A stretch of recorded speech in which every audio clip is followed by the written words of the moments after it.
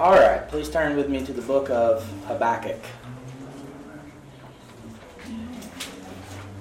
We will be looking at this book written by this minor prophet over the next few weeks. It's kind of a short book, so I don't really anticipate it to take very long to cover it, but at least the next few weeks, Lord willing, we'll be parked here. As we like to do when we begin a new book, I'm just going to make a few introductory remarks before we get into the text to ensure that we have the proper context when we get there. Most likely, Habakkuk was prophesying during the reign of King Jehoiakim, which is why we read that scripture this morning for our Old Testament reading. And this would have been around 609 BC to 598 BC. That was the reign of King Jehoiakim. This would have been about within a decade or so before the Babylonian captivity would begin. What we know about this king is that he was the son of the faithful king, the last faithful king in Judah, Josiah. Josiah was a king who made a lot of reforms, and he was told beforehand, this kingdom, it's over. It's going to come to an end, but not in your days because you've been faithful. So Jehoiakim was the son of this man who was the last faithful king in Judah. He was installed as the Judean king by the Egyptian pharaoh Necho after he had deposed Jehoiakim's brother Jehoahaz and took him away captive to Egypt.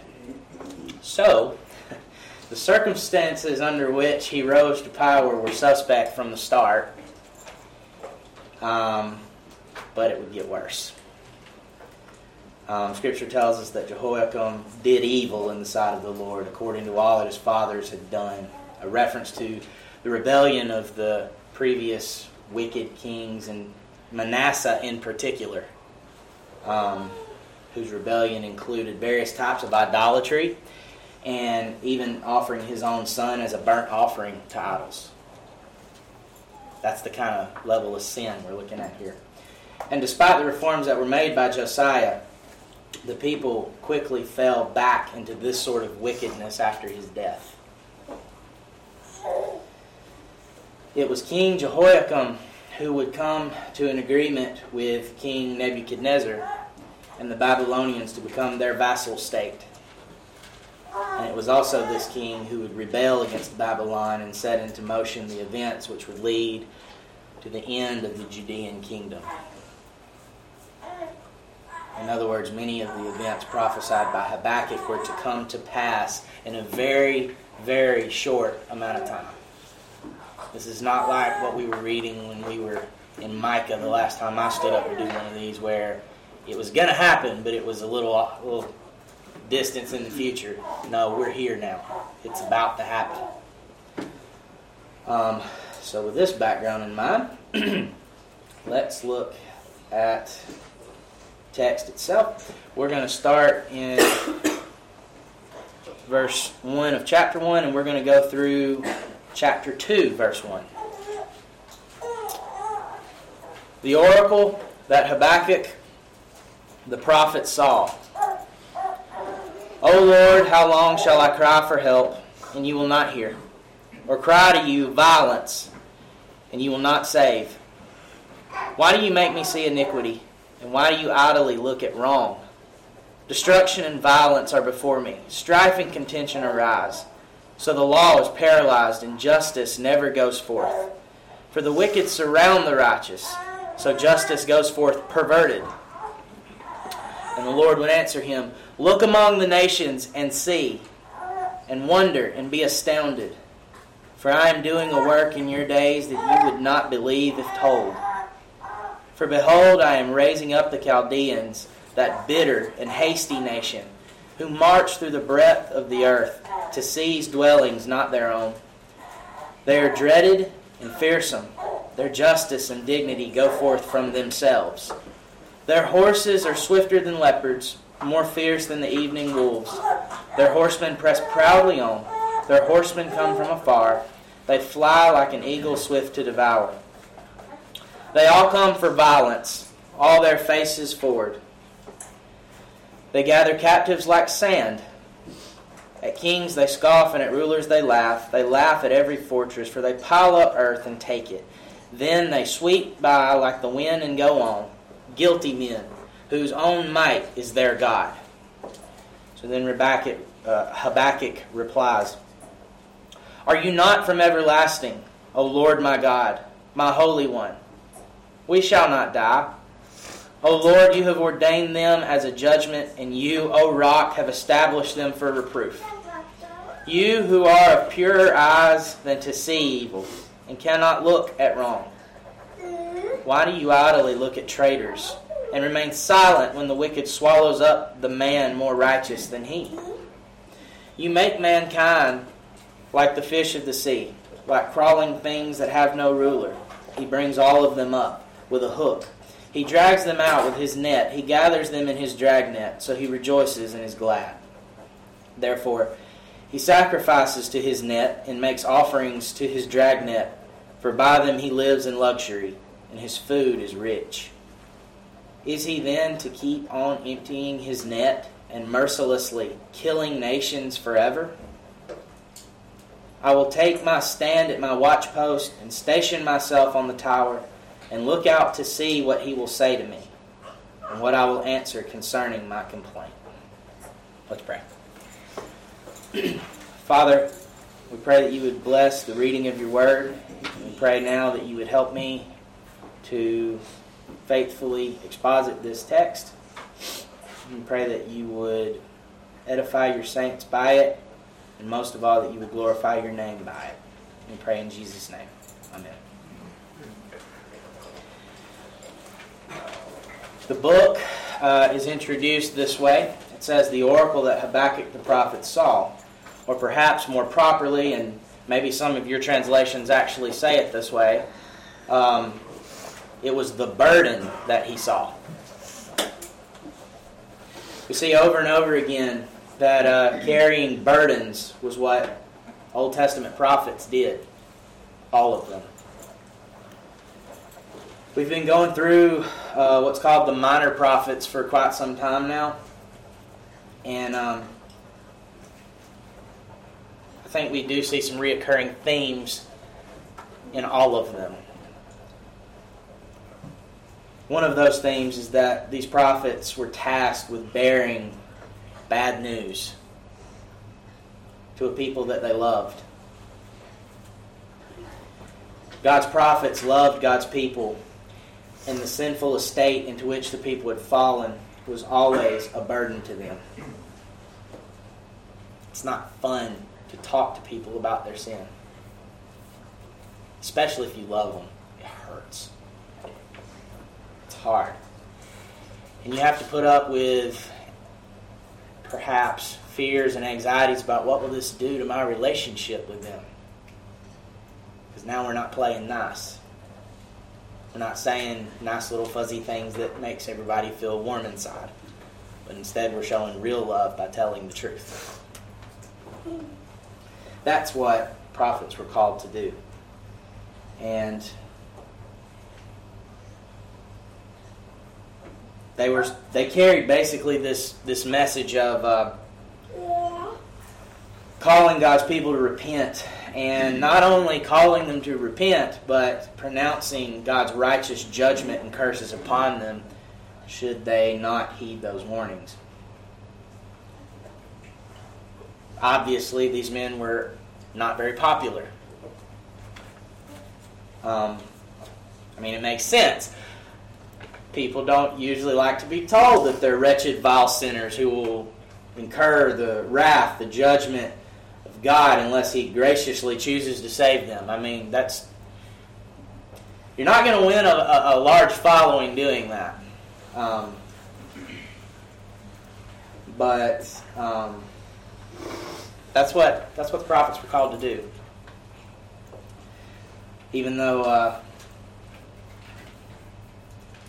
people don't like to be told that, that's the loving thing to do, is to tell them that. And truly, in this regard, not much has changed. Faithful preachers of the gospel are often viewed as hateful, bigoted, religious zealots in our modern context. How dare we say that God made them male and female, which means we don't choose which one of those we are. Or how dare we define a woman as an adult female, even if we don't have a biology degree. Some of you will have caught that.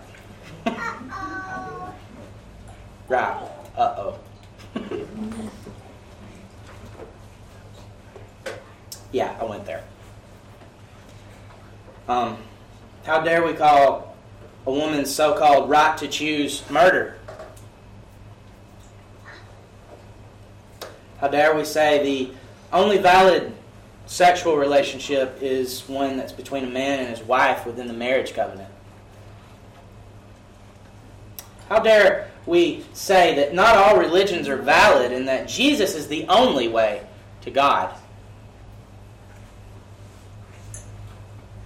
How dare we say your life is not your own, because human life is meant to glorify God and not the other way around. We're God's images. He's not ours.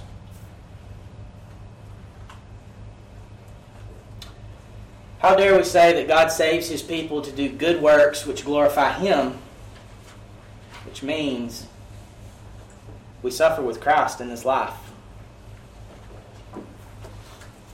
Or to say this differently, this ain't about living your best life now. And I could keep going, but I think you get the point. Faithful preachers and practitioners of the gospel will be hated by this world because we're not telling them what they want to hear. We're telling them the truth. Jesus told His disciples that this is what we should expect, and the principle carries on to us today. Jonah just read this in the New Testament reading, but I'm going to read this again. In Christ's own words, in John 15, verses 18 through 20, He said, "If the world hates you, know that it has hated me before it hated you. If you were of the world would love you as its own, but because you are not of the world, but I chose you out of the world, therefore the world hates you. Remember the word that I said to you, a servant is not greater than his master. If they persecuted me, they will also persecute you. If they kept my word, they will also keep yours." Now the context there was directly being spoken to the apostles, but the principle carries on to us, Christ's disciples who are on earth now. And the remainder of the first two chapters in Habakkuk is now going to be a conversation between Yahweh and the prophet. Okay? So the righteous prophet begins this conversation with his complaint to the Lord. He says, "O Lord, how long shall I cry for help, and you will not hear? Or cry to you violence, and you will not save? Why do you make me see iniquity? And why do you idly look at the wrong? Destruction and violence are before me. Strife and contention arise. So the law is paralyzed, and justice never goes forth. For the wicked surround the righteous, so justice goes forth perverted." Here the prophet is crying out to God about the injustice in the land. The prophet called by God to call the people of the land to repent of this wickedness. He was burdened. Israel was supposed to be a holy nation whose law would be the marvel of the surrounding nations, but instead the people had become corrupted. They had sought to go their own way. They wanted a king like the nations around them, and a law which reflected the same. The predictable outcome was that the holy nation had become a functionally pagan nation, just like the nations around it. The law was being misused, misapplied, to benefit certain well-connected people. It had nothing to do with justice. The law was perverted to become a means for the attainment of power, wealth, and social status. In this environment, the righteous were abused and the wicked prevailed. The law had been paralyzed, and might would make right. Sound familiar? So the prophet asks a question that I believe all of us have asked in times of suffering ourselves. If you haven't, you will. O Lord, how long shall I cry for help and you will not hear me? We all have those times where maybe it seems like we can never get ahead of things. As soon as we get all the issues that we were facing fixed, well, here comes the next set of problems with no rest in between. It's overwhelming. Or at least it can be. There's also times that maybe we feel that we make a real effort to be just and fair in our relationships or our business dealings, only to be slandered or taken advantage of. Or maybe on a more societal scale, it seems more and more the laws of the land are meant to punish hardworking, responsible people who seek to make an honest living while rewarding slothful, lazy, thieving, immoral people. There's no justice for the preborn children who are being slaughtered in this country every day. Gross immorality and idolatry have become the rule instead of the exception. And it just seems as if God is absent. And we grow discouraged. How long will you allow this injustice and this filth to continue, Lord? How long until you send revival to our churches and to our nation? How long will you allow your faithful people to suffer under the hands of wicked men?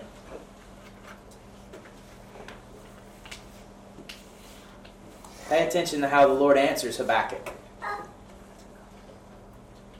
He doesn't get on to him. That's the first thing. He doesn't rebuke him. Because Habakkuk is not questioning whether God is just. He's assuming God is just. But what he sees in front of his face doesn't match that. He doesn't understand. It's an honest inquiry. So God says, look among the nations and see. Wonder and be astounded, for I am doing a work in your days that you would not believe if told. In other words, Habakkuk, it may seem to you as if I am sitting by idly and allowing this injustice to occur against my people. But the fact of the matter is that I've been working in a way that you could not see this entire time. In fact, it would blow your mind if you could see all of the moving parts that I've put in place to make sure that justice will be done.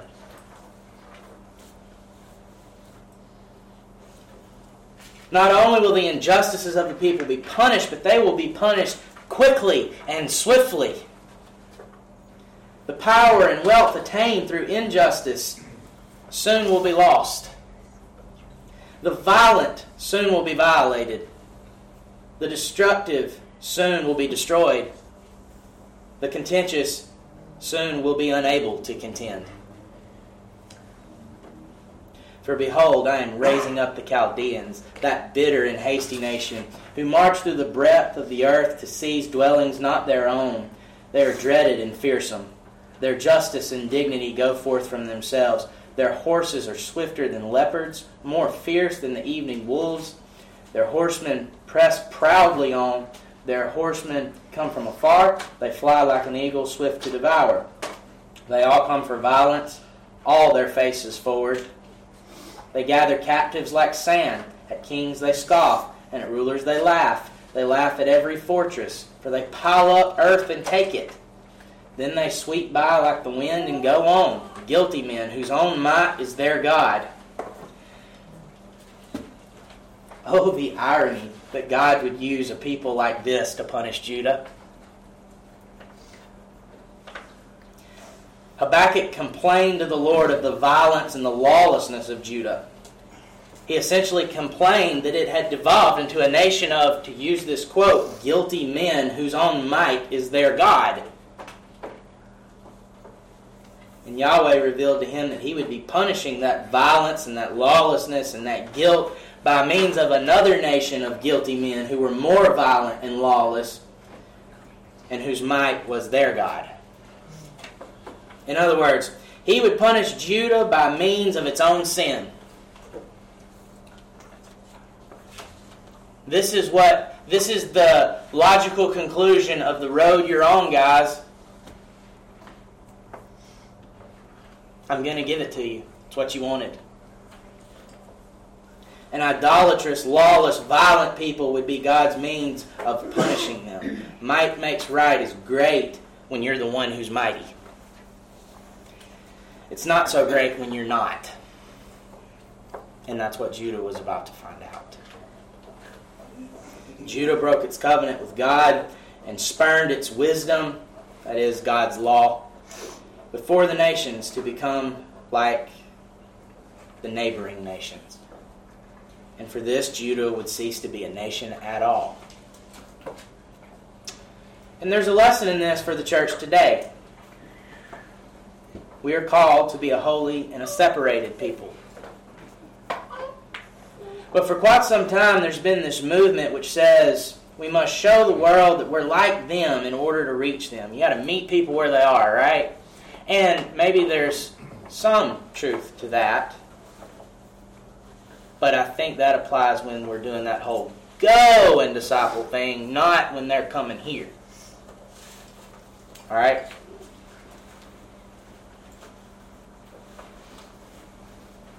We change our churches to incorporate things that would be attractive to the world to get them inside the church doors. And we keep doing this over and over until finally the church does not look so much like the church anymore. Rather, it looks more like the world that we're supposed to be reaching in the first place. And truth be told, the world sees through this, and now the amount of people that identify as Christian is diminishing. Why am I going to go to church? They're doing the same things that I do at home. What's the point? I don't have to drive over there and, talk to people. I can just do it at my house.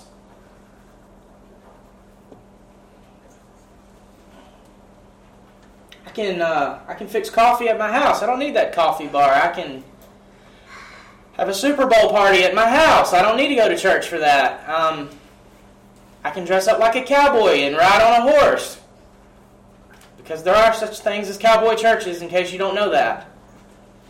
I can ride my motorcycle or whatever you want to fill in the blank with, because I'm actually naming things I know about, not I've just heard. I know about these things.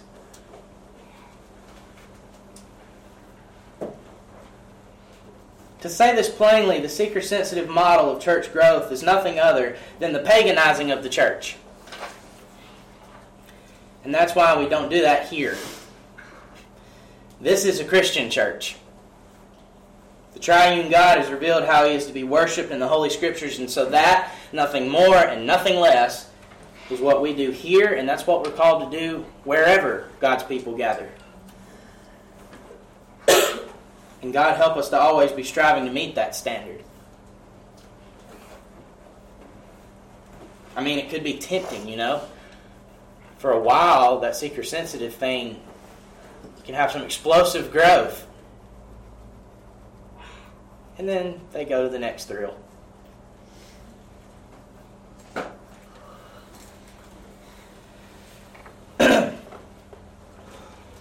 We need to be ever vigilant that we are not falling into worldly methods of evangelism. The Great Commission is disciple the nations, not fill the church roll. It's disciple the nations, not get as many professions of faith as you possibly can, baptize as many people as you possibly can, and then celebrate because our numbers are high. It's disciple the nations, which means we're not supposed to be like them. We're supposed to be calling them to be like Jesus. getting back to the text here, Yahweh answers Habakkuk's first complaint by showing that he will indeed punish the wicked in the land. He's not sitting idly by and watching, even if it may seem that way.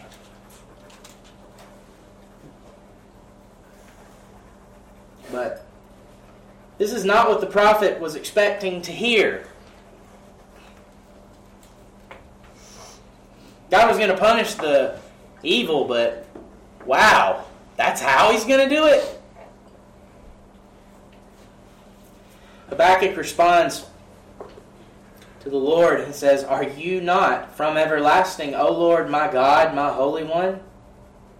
We shall not die. O Lord, you have ordained them as a judgment, and you, O Rock, have established them for reproof." So despite his shock and his horror at what God had told him, Habakkuk maintained his faith in the Lord. That'll be really important moving forward. He understood what was about to happen to the kingdom. I mean, the worldly Judean kingdom. He understood what was about to happen, but he also knew that the Lord would not utterly destroy his people. He would maintain covenant faithfulness even when his covenant people did not. So he continued, "You are of purer eyes than to see evil, and cannot look at wrong." But then he starts to ask more questions. So he affirms, "I know you're just. I know you are the one true God. I may be perplexed that you're bringing these pagans who worship false gods and they're much more vicious than this people. I may be perplexed by that, but I know you're righteous. I'm not questioning that. So why do you idly look at traitors and remain silent when the wicked swallows up the man more righteous than he?" Remember, Babylon and Israel were linked together for a time. Israel was a vassal state to Babylon. So the reference to traitors is, you were supposed to be our allies, now you're destroying us. You've betrayed us. That's the reference there for traitors. Again, Habakkuk was not questioning the righteousness of God, but his question was that since God is righteous and has no evil within him, how could he allow a nation of traitors like the Babylonians to destroy a nation like Judah, which, though it had its problems, because that's what this started out as, talking about the problems in Judah, but nevertheless, at least in Habakkuk's view, this was a more righteous nation than Babylon, so how could that be the means of justice? This wicked, pagan nation, this is how you're going to bring justice?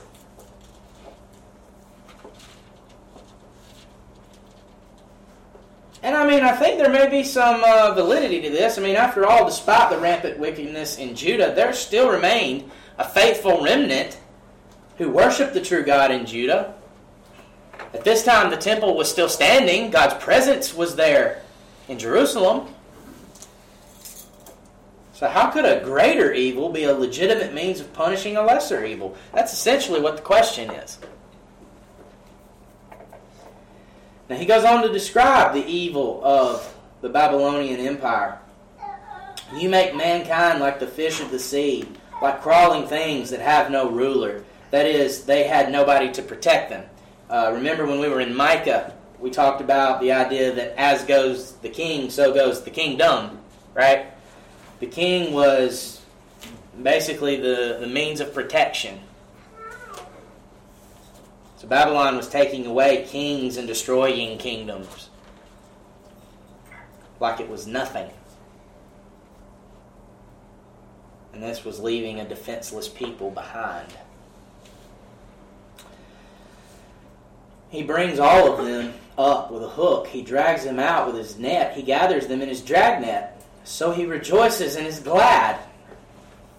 In other words, Babylon would capture some nations slowly or one by one as you do when you catch fish with a hook. Other nations would be quickly defeated and gathered as you gather several fish simultaneously with a net. But the point is, whether we're doing it slowly or quickly, they're doing it. This evil nation is just sweeping nation after nation under the rug. Therefore, he, Babylon, sacrifices to his net and makes offerings to his dragnet. For by them he lives in luxury, and his food is rich. This is just another way of restating that their own might, particularly their military might, was their God. I mean, they had their false deity that they worshiped, the statue that they might bow down to, but in their heart of hearts, they were their own God. We're more mighty, more powerful than the rest of y'all. So stop us. You can't. We're more mighty than you. Might makes right. So that being the case, they would sacrifice to their might, their military might. And perhaps the sacrifice that's being mentioned here is those that they were defeating, those that they were destroying. Given the question that Habakkuk asks in the next verse, I find that to be very likely. I think that's exactly what he meant. They sacrifice these other peoples to themselves. They're defeating them just because. So the next question is he then to keep on employing his net and mercilessly killing nations forever? I mean, these are the bad boys of the region, so to speak. Nobody can stop them. And Habakkuk sees very clearly, unless something is going to happen here, nobody can stop these guys, so they can just keep doing this and keep doing this as long as it pleases them. But he's talking to the one he knows is almighty, the one he knows is just. And so he's asking, how long is this going to happen? Are you going to allow them to do this forever? And we've kind of come full circle here, haven't we? The prophet began by asking God how long would he allow injustice to go on in the land. Here he asks the same question again, but in a different context. Matthew Henry puts it this way, quote, "If he look about him, he sees nothing but violence done by Israel. If he look before him, he sees nothing but violence done against Israel. And it is hard to say which is the more melancholy sight." End quote. See how this is a burden? These evil, wicked people that I love, that my God loves, they're about to be destroyed because they're evil and they're wicked. And I've tried to tell them that they need to repent, but they won't because they know more. They know more than God. They want to be like the world, so they'll get the world's reward. And I can't stop it. Why? Why, Lord?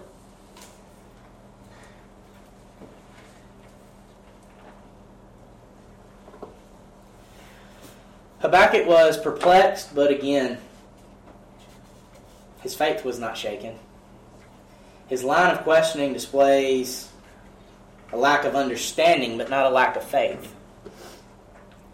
In fact, Habakkuk's faith is proven in the way he finishes his second complaint. And really the way he started it as well.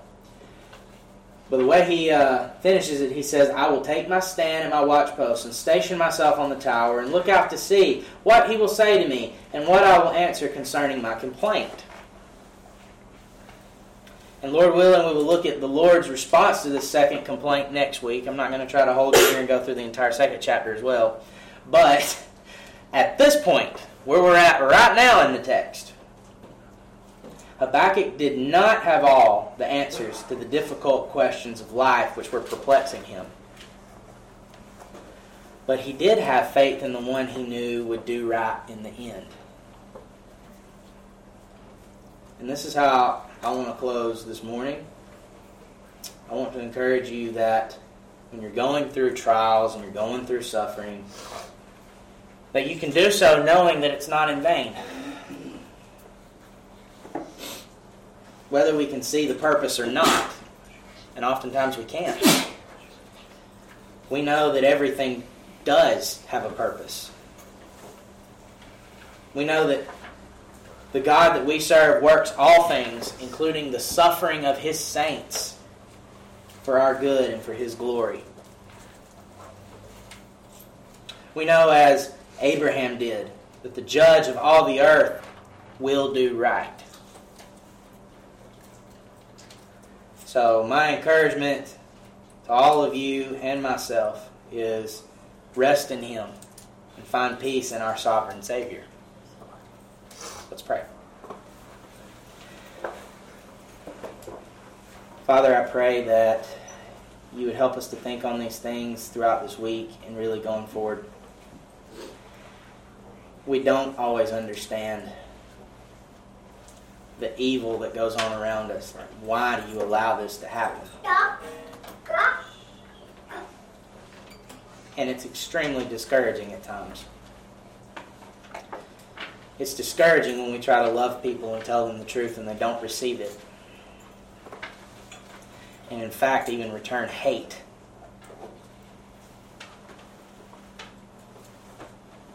But nevertheless, we know that if we're going to love them properly, we have to do it.